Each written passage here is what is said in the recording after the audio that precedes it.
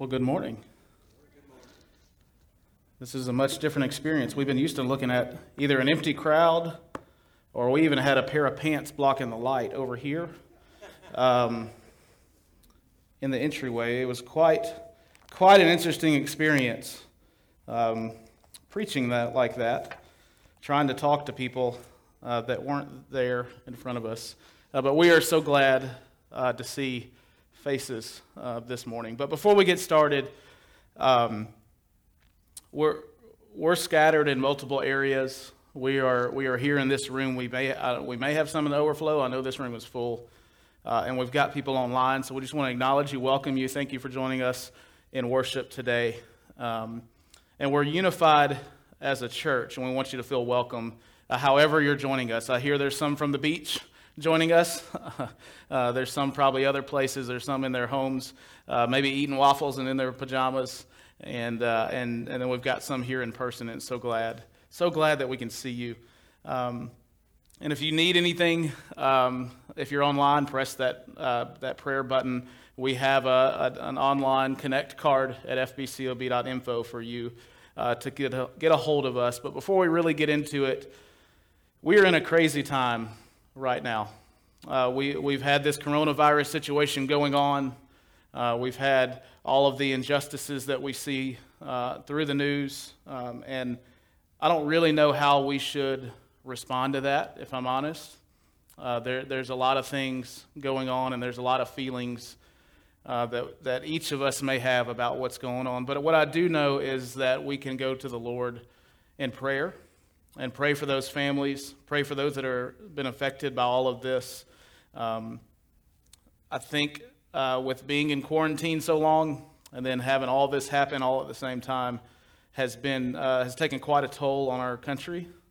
And so I just want to spend just a minute this morning for you to be able to pray. Pray for wisdom.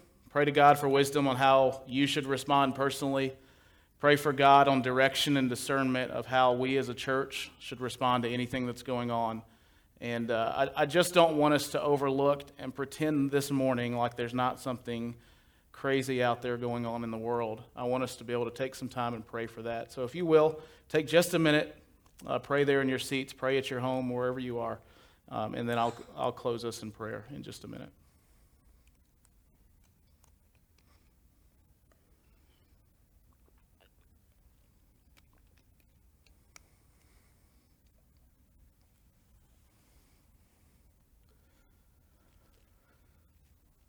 Father, I come to you right now, not knowing exactly what to say or what to pray for, but knowing that you have all the answers.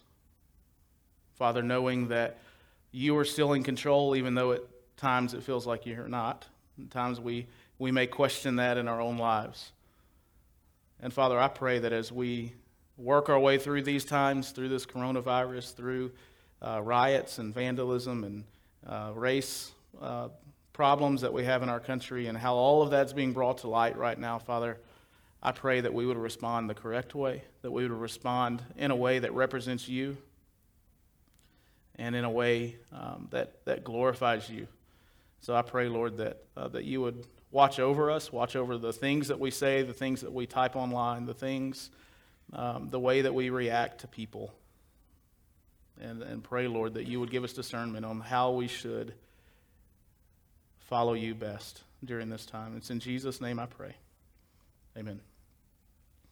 So I was talking to Charlie about all of this coronavirus situation, and he said that none of us yet have preached about the church. I mean, obviously the church has, in these past couple of months, have gone through a huge shift. What is the church supposed to do? How are we supposed to respond? What is the church? Is the church this building and this red carpet or green carpet somewhere else or whatever carpet you may prefer? You know, is the church the pews? Is the church this room, or is the church, another room on campus? What is the church? And that's one thing that has really challenged me to think about.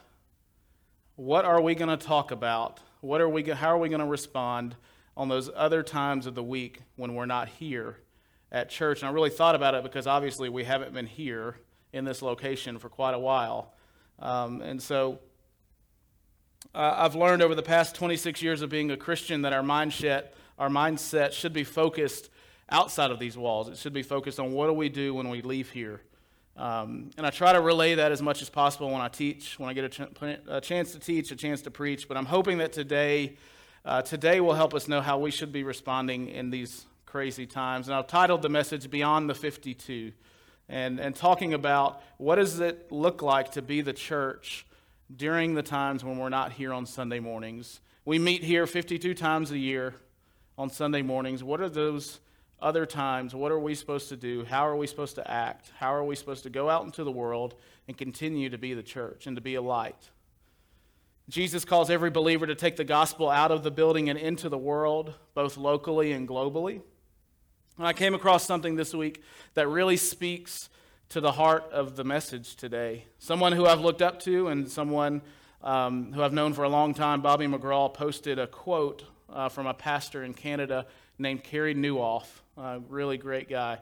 And he said this, and I want you to really listen into this.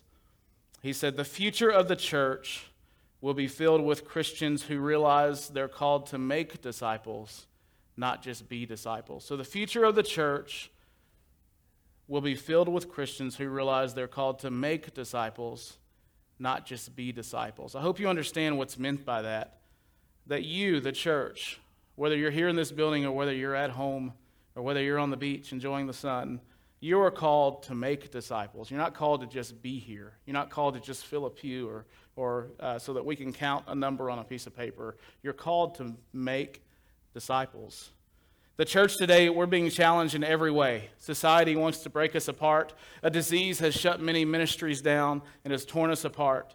And it's changed the way that we work, the way that we work as a church, the way, it changed everything upside down. We can't even come together. Social media is skewing our culture. It's pitting us against one another, including the people in our churches. And there's less and less reasons for us to be here. There's less and less reasons for us to come together and meet as a church. And being active in a church, I would say these days, isn't something that's expected anymore. Even when I was a kid, not too long ago, I'm starting to get some gray hairs, starting to feel it a little bit. But even when I was a kid, it was something I feel like, at least in our culture here down south, is that we're expected to be at church. That's what everybody talked about, where you were supposed to be, where you were going after church, who did you see at church that day. That was the thing that we were expected to be at church. And it's probably even less so today. It's maybe not even the accepted thing to do. Does that make sense? Are you feeling that? I'm feeling that in my life, that even today, it's moved from something that we're expected to do to something that's not even accepted for us to do. And hostility is surrounding Christians more and more every day. So I asked the question today, why are you here? Why are you here today? Why did you come and deal with all of these rules and us having to sit apart and a lot of us having to wear masks and all this other kind of stuff? Why are you here today? And I want you to examine that in your own life. Why are you here in this building? Why are you spread out in other rooms on our campus? And why have you taken time out of your vacation on the beach to watch online? Why are you here? Are you here to soak up a little Jesus and just leave happy, or are you here to be challenged and changed by the Word of God today and leave here on fire, ready to affect the lives of people around you? So today we're going to be in Colossians 3, verses 1 through 17, and we're going to look at 4 actions that we must take to be the church outside of Sunday mornings. So these are probably things that we should strive for daily for us to be effective as a church. And the first thing that I want to see today or show you today is that we must seek Christ. And this comes from verses 1 through 4 of Colossians 3. Let me go ahead and read that. It says, "So if you have been raised with the Messiah, seek what is above, where the Messiah is, seated at the right hand of God. Set your minds on what is above, not on what is on the earth. For you have died, and your life is hidden with the Messiah in God. When the Messiah, who is your life, is revealed, then you will also be revealed with him in glory." So Paul's telling the believers here in Colossae to seek what is above. To seek what is above, where the Messiah is, and to set your minds on what is above. To set your minds on what is above, not what is here on the earth, not what is in front of us, not the problems that we deal with here, but to look towards Christ at all times, to seek Christ. And I know we're both in person and live today, but I really have enjoyed the chat. I hope you have. And so I still wanted to sort of ask some questions. And if you're here live, you can think about this maybe in your head. If you want to yell across the sanctuary, I guess that's fine. It may distract me, but hey, maybe go for it, whatever. But if you're online, you can answer that question in the chat. We love to still interact with each other and still be together today. But the question here that I want you to think about is, what are some ways you seek Christ in your life? If we're supposed to seek Christ, if we're supposed to put our minds on things above, what are ways that you're doing that in your life today? Can you point to things in your life where you truly seek after Christ, and how do you go about doing that? If we're to be effective Christians with the message of the gospel, then we must be upwardly focused on Christ. If you're a Christian today, the Bible tells us in 2 Corinthians 5:17 that you are a new creation. So listen to 2 Corinthians 5:17. It says, "Therefore, if anyone is in Christ, he is a new creation. Old things have passed away, and look, new things have come." So the Bible says if you're a Christian, you are a brand new creation. And maybe today, as someone who calls yourself a Christian, this excites you. Maybe you love the fact that you have a new life. Maybe this describes you to a T. Maybe you saw a change in your life, and you know that you are a new creation. You're living for Christ. But then there's maybe some that are here today. You call yourself a Christian. You look at your life today, and your reality doesn't match up with this idea of a new creation. Because the truth is that we all mess up pretty regularly. If you're like me, you mess up probably every day. But this idea of a new creation, does it seem foreign to you? Maybe you fall in that camp. If you call yourself a Christian and your desires haven't changed, your inward wants haven't changed, and your outward actions remain unchanged, I would suggest that you take a hard look at your salvation. And maybe there's some here today or watching online, even later in the future, which is a little scary that now this is like forever online. If you call yourself a Christian or you don't call yourself a Christian, you're listening to this today, and you're tired of the mess that your life is in constantly. You're tired of the things that you have to deal with. You're tired of the consequences of bad decisions and things that are thrown your way, and you don't know where to go. We want to point you to Jesus today. We want to tell you that you can seek out Christ. You can seek out a Savior. And He won't fix everything right away. I think any of us that are Christians can attest to that. But He does give you someone to lean on. He is someone we can lean on. He's someone we can trust. He's someone that we can know today. So during the invitation, you'll have a chance to respond, and that's going to look a little bit different, and we'll get to that later. But Jesus wants the best for you. If you're not a Christian today, Jesus wants the best for you. And we implore you to come to Jesus. Admit that you've messed up. Believe that He can and that He will save you, and commit to live for Him. Make Jesus the boss of your life. That's the way that I like it explained the best. He's your Lord and He's your Savior. He saves you, but He also is your Lord. He's the one that you look to, that you lean on, and that you trust in. So first we must seek Christ, but how do we do that? What does that look like to seek Christ? What does that look like? First of all, I think being in Scripture is a daily and regularly is a very big part of that. God gave us an in-depth study of Himself, and we call it the Bible. He's explained everything about Himself that we need to know. He's explained about Jesus. He's explained about sacrifice. He's explained everything that we need to know in the Bible, and it's accessible more today than it ever has been with it being online. That's one way that we can seek Christ. How can you ignore time in God's Word and expect to truly know Him and to hear from Him? So seek Christ by reading God's Word, allowing it to speak to you. Hebrews 4:12 says that the Word of God is living and effective. If you'll just take the time to study, to read, and to pray through Scripture, God will speak to you through it. And it's not something that's easy to get into a habit of, because you look at this book, especially this one, this is like a study Bible. That's a whole lot of pages. If you're like me, you don't like to read, and maybe there's a you that can go through this in a day. I know some of you can. But I'm not really a fan of reading, so I've had to make it a habit to get into God's Word every day, and God has truly blessed me through that. So one way we can seek Christ is to get in God's Word, but another way that we can seek Christ is to pray. Spend time in prayer with Him. If you aren't used to it, it can be a really strange concept, right? Because you're kind of talking to someone that you don't see, that you're not there, that's not there in front of you. It's kind of like preaching to a camera that we've been having to do. It's a little bit awkward. But I can tell you the times in my life when I've heard God the clearest was through real prayer. And those times have been at home. Those times have been here in my office. Before I worked here, there were times at work where I had time to pray. I specifically remember a time in one of these Sunday school classes where we had a group that met for several months and prayed weekly. And it was some of the deepest prayer that I've ever had in my life. And God truly spoke to us as a group. So I'm not talking about maybe a 10-second prayer before you eat, although those are good. Those, we should thank God for what He's given us and acknowledge Him in all things. But I'm talking about real time in prayer, whether that's on your knees, whether that's in your bed before you go to sleep, whatever that looks like. Spend some real time in prayer. And then the last way that I'll mention on how to seek Christ is to have a couple of people close to you that you can lean on, a couple of people that are accountable, that you are accountable to, that can walk through the Christian life together. Maybe you meet with a friend or two on a regular basis and you talk about the Bible and you pray.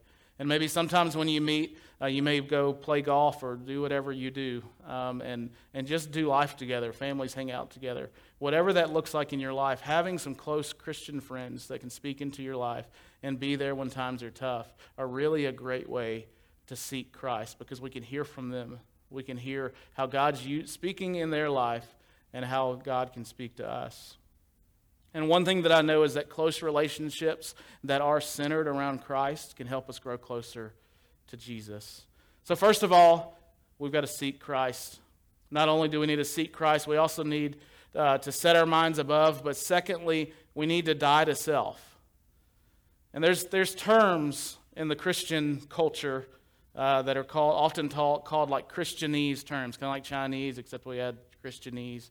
It's terms that we use in Christian culture that really make not a whole lot of sense for someone that's not exposed to the Bible, to Jesus, to God, and all those ideas. And this is one of those Christianese terms, and so I want to help explain it today. What's it mean to die to self? You've probably heard of that. You've probably read it in the Bible, but what's that really mean? First of all, it's much easier to say than it is to do. To die to self is very easy to say. Yeah, I'll put off those desires. I'll kill those desires in my heart, but that's not an easy thing to do. And what I'm talking about here is not to live life according to your own desires, to not succumb to all of your urges and all of your wants, and even more than that.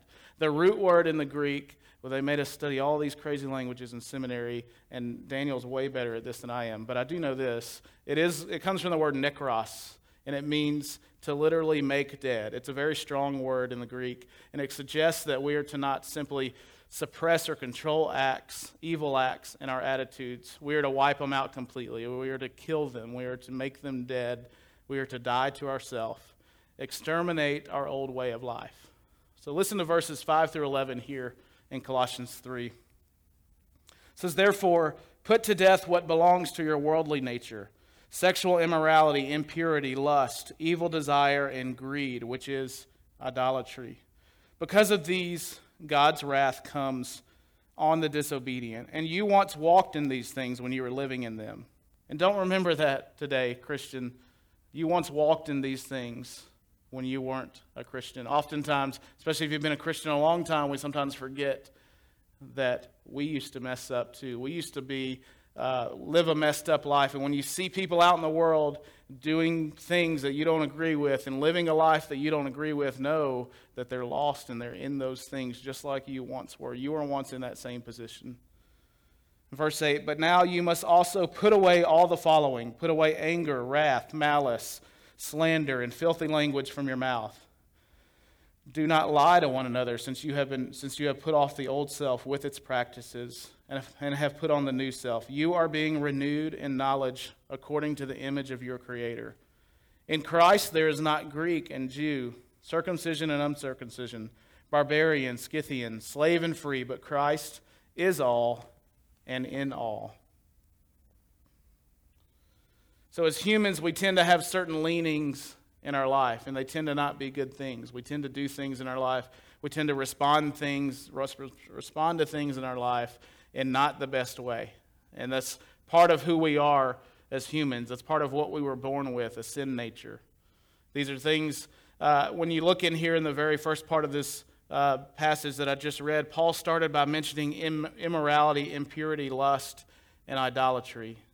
These are things that our society throws at us constantly through ads, through commercials, through TV shows and movies. These are all things that are just thrown at us and that we're supposed to accept and we're supposed to like and we're supposed to, accept all of those things in our life. Satan wants to trap us. Just like in the very beginning of creation, Satan wants to trap us by these things. He wants to trap us with our desires, but we must deal with those things in our life. We must die to ourselves. And just a side note, out of the 6 sins mentioned in verse 5, I think we can all pick out the first 5 and we know that they're really bad, right? We know that those are things that we shouldn't be doing in our life. And we can recognize those things in our life and in other people's lives. But I think most of us, whether we know it or not, we struggle with that last one where he mentions idolatry. Because oftentimes when we think of idolatry, we think of what's in the Bible. We think of this golden calf, or we think of, bowing down to other gods or bowing down to other leaders, government leaders. And maybe that's not something we do. We don't melt our jewelry down and make this calf to bow down to, or at least I've never seen it done. So it's not something that's just out there and easy to see, but idolatry is one of the sins that I think can sneak up on us. One of the sins that we can fall to very easily and we don't even realize we've done it. So what in your life do you put ahead of your relationship with God? Is there something in your life that you put ahead of your relationship with God? Is it sports? Is it your own time? Is it your money and is it your work? Idols creep into our life. They steal our attention away from God, and we oftentimes don't even see it. Remember, in the beginning of time, Satan is described as crafty and sneaky. Idols in our life may seem small. They may seem inconsequential. Oftentimes we think nothing of it, but think today what may be an idol in your life, interfering with a relationship with God. And then Paul goes on to mention a slew of other things in the next verses. And if we are to really be effective Christians, we must die to ourselves. We must not fall into the life that, frankly, is much easier to live. As a Christian, there are some things that we have to say no to. There's some things that we don't want to be associated with. And it's so much easier just to say yes.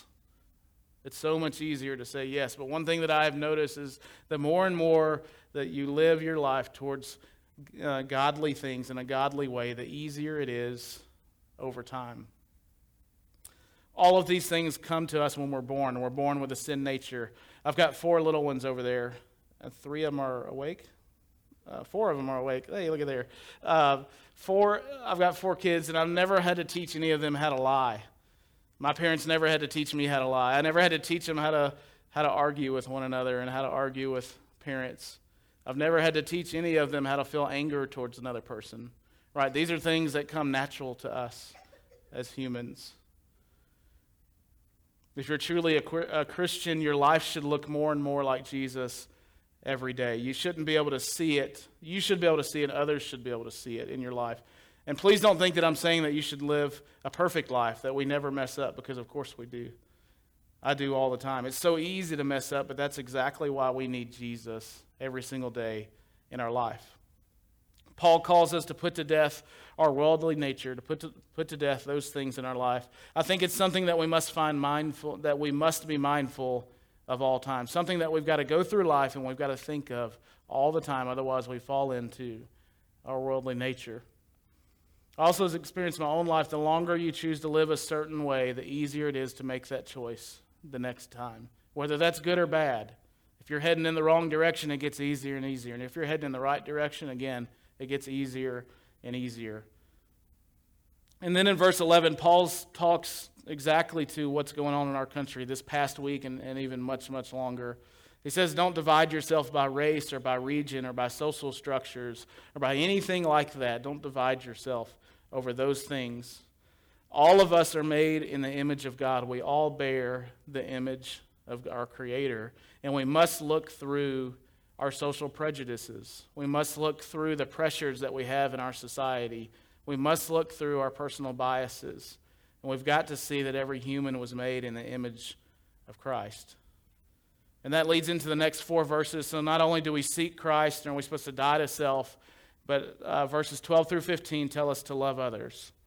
To be the church outside of Sunday mornings, outside of these 52 times that we meet together a year, we must also love others. Listen to verses 12 through 15.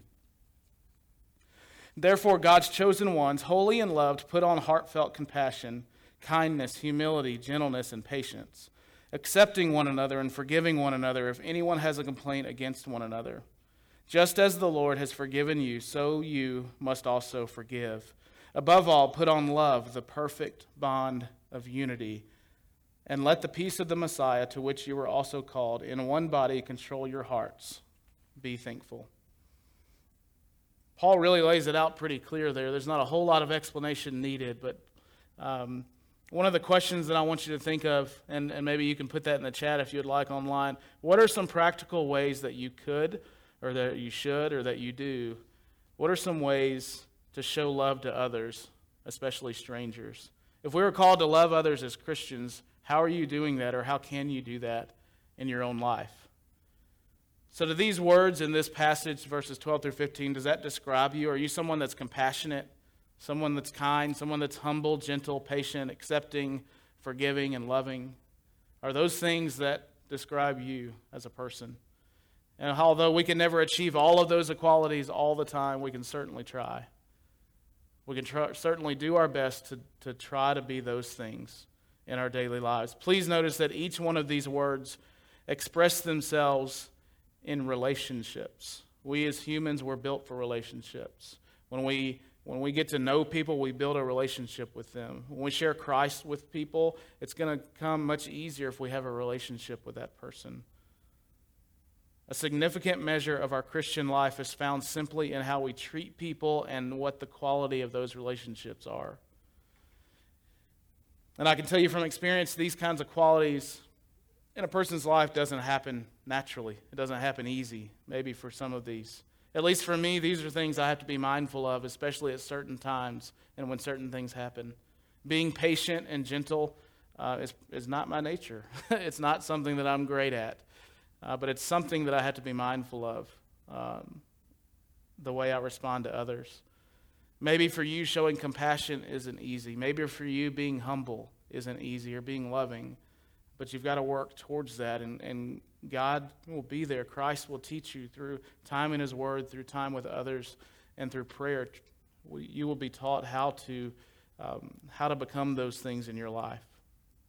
So loving others, it's a full-time job. It's something that we've got to be intentional with. It's something that can be very tough for a lot of us. But no matter how tough it may be, we must show the world who we represent, and that is Jesus Christ. If we're to live the Christian life outside of Sunday mornings, and if we are to be the church outside of these walls, we've got to act differently or no one's going to take notice. We've got to act differently or no one's going to take notice. I like that Paul says here in verse 14, he says the perfect bond, love is the perfect bond of unity. And there's something that we need today in our culture, in our world, in our country, and maybe even in our own church, in our own homes. It's unity. There are things that are pulling us apart. We're being made to hate others. We're being made to read articles online and think negative about other people for various reasons. We blame other countries for our problems. All of these things. We blame others for what's going on in our homes and what's going on in our churches, and we just are experiencing a lot of disunity. And I see it every day. In fact, while I was preparing for this lesson, I had to take a break from social media for about a day at least, because it was just a lot to take in. There's so much going on that's drawing us apart. There's so much going on. It's hard to find the joy. I think Charlie talked about last Wednesday night in the worship online, the Wednesday study midweek. He talked about having joy and how he was struggling with finding joy in his own life. And all of these things are trying to take all of that away from us. But the Bible says in here the perfect bond is unity. We need unity in our country The tension between races seems to only thicken each and every time an injustice occurs. And I'm not saying it shouldn't be talked about, but I am saying that it's tough to understand and to deal with. We need unity in our own churches. I've seen a lot of churches argue about how they should come back to church. Are they coming back too early? Are they coming back too late? Are they doing this and that wrong or right? There's a lot of disunity on how we should be responding to all of this. And even right here today, we are here in this room, we are in some overflow rooms, and we're online, and there's a lot of disunity even amongst us today. And it's but praise God for Jesus, because His love demonstrates and allows for perfect unity. It'll only happen through Jesus. It's never going to happen naturally. But praise, and the last thing from this point is the word peace. Paul mentions it in verse 15. He says, the best way that we can show love and represent Christ to people around us is to be people of peace. Do what you can to squelch arguments. Represent Christ to people around you and be a person of peace. Do not speak about things that do not promote peace and unity. And just love one another like Jesus loves you. And then the very last thing, real quick, 2 verses. The fourth action we must take to be effective outside of these 52 weeks, 52 days, is to go and be the church. And the word in the Greek is ekklesia, the word for church. It basically is just defined as a public gathering of people. And whether that, we've seen the church be here together in this building. We've seen the church gather on the mission field. We've seen the church gather even in a virtual space online. But that's what the church is, a gathering of people. Let's read Colossians 3, verses 16 through 17 real quick. Let the message of the Messiah dwell richly among you, teaching and admonishing one another in all wisdom, and singing psalms and hymns and spiritual songs with gratitude in your hearts to God. And whatever you do in word or deed, do everything in the name of the Lord Jesus, giving thanks to God the Father through Him. I looked up a lot of definitions for the church, and this is what I was talking about at the very beginning. What is the church? You know, when we're separated, when we go online, what is the church? Are we still the church? Nowhere in any definition did I find, especially with the early church, the word building. It had nothing to do with 4 walls and a concrete slab. It had nothing to do with pews or chairs. If we begin to think about the fact that we are the church, and the church isn't a building, then we may live our life just a little bit differently. Growing up in church the way that I did, I was in church from the time I was born, and I heard this idea. People would say, well, I can't do that because I'm at church, or I can't say this because I'm at church, or I can't, whatever because I'm at church. And it really has made me cringe, especially lately, because this building wasn't doused with holy water when it was built. It was built by just a normal crew, just like everybody else. We didn't have a bunch of pastors in here doing sheetrock. You know, there's nothing special about this building except for the fact that we meet here and we are the church. I realize this place has a lot of sentiment. This place is special to a lot of us, but honestly, if you really think about it, there's nothing special about the building except for us, except for you, except for the church. And if I'm wrong about all this, then I know that there wouldn't be churches that meet in strip malls next to liquor stores. There wouldn't be churches in movie theaters where questionable movies were played the night before, right? Because those are also the church. And it has nothing to do with the building. So I hope you understand what I'm saying here is that the church is you and the church is me. The church is the people. And according to Paul, we should be letting Jesus' message dwell within us. It should be a part of who we are. It should be what comes out of our life and comes out of our mouths when we speak. It should be the message of Jesus. We should be singing praises to the Lord as we do life. We should be thankful to God every day and think about how He blesses us. And then Paul ends this passage in saying this. He says, in whatever you do. In everything you do, not just on Sunday morning, not just in a certain building or at a certain time. He says, in whatever you do, everything you say and everything you do, do it for the Lord. Our life should be a representation of Jesus all day, every day. But do we really think that way? Do we really think of ourselves as the church? If you've ever had that thought in your life that I can't say that while I'm at church, then maybe you can't say that anytime because you are the church. If you've ever had that thought that you can't do that because I'm at church, then maybe you shouldn't be doing that because you are the church. As I was thinking through this passage and through this message, I wanted to think through a practical example on how you could live this out in your life. And how can we live the other 167 hours per week outside of these walls and still be the church, still represent Jesus? And I came across this snippet about Fred Rogers, better known as Mr. Rogers. He lived in a neighborhood, I hear. He was an ordained Presbyterian minister. You probably know all about all of that, a lot of you. He didn't limit his ministry to the confines of a building or a Sunday morning. He humbly lived out his faith across the airwaves. Thousands of children and adults watched God's love unfold through him.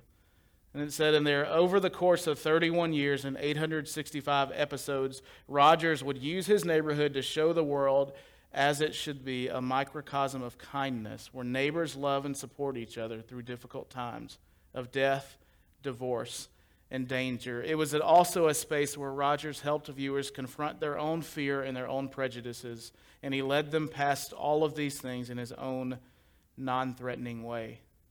When you hear it explained like that, it really sounds like the church, doesn't it? He was being the church wherever he was, to support each other in death and divorce and uncertainty, to confront the things in our lives that need to change. That's a lot like what happens at church, right?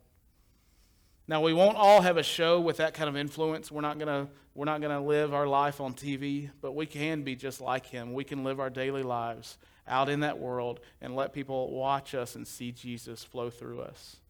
Contrary to popular belief, pastors aren't the only ones that can teach the Bible, and they're not the only ones that can pray with others. They're not the only ones that can go to the hospital or to give godly advice. You are empowered to do that. The Bible does tell us that you are ministers of the gospel. These are things that we can do in our daily lives, and we don't have to hand it off to someone else that we feel is more qualified, because you, as a Christian, if you're a Christian today, you're qualified to do all of those things. So go and be the church, minister to others, see how people take notice, and especially during confusing times like today, stand up for Jesus and for what's right. So the 4 actions that we must take: seek Christ, die to self, love others, and be the church. So we're about to close, and if the band wants to go ahead and come up, this is a time usually where we would ask you to come forward for prayer, and we usually would have ministers down front, but because of all the regulations, we kind of want to limit contact right now. If there's something that you need to talk to one of the church members, church staff about, or an encourager, maybe you can meet us out in the parking lot, or maybe you can call us on our phones, call us in the office. There's also that Connect card, that digital Connect card, where you can contact us, submit prayer requests. We still want to know what's going on in your life. We want to invest in your life. We want to pray for you guys. And so as we sing this song, as we close with a time of invitation or a time of reflection, just think about what God's word has spoken to you today. If you're online, there's a live prayer button. I know we have at least one host on there that can take a prayer request and talk to you if there's any questions that you have. So today, are you willing to leave here changed by the word of God? So if you'll go ahead and please stand, I'm going to close this in prayer, and we will close in a time of worship together. So let's pray. Father, I thank you so much for today. I thank you so much for these people. I thank you so much for the time that we have to be together, to regather together in person. And I pray, Lord, that as we think through what was just talked about, as we look over the passage of Scripture that we just read again, Father, I pray that you would change things in our hearts that need to be changed. I pray, Lord, that as we go out from here, that you would reign supreme in our lives, and that when we talk to people, when we interact with others, Lord, that you would be represented. And so, Father, speak to us, change us today, allow us to go out of these walls and be the church, and allow us to come back and worship you again next week. And it's in Jesus' name I pray. Amen.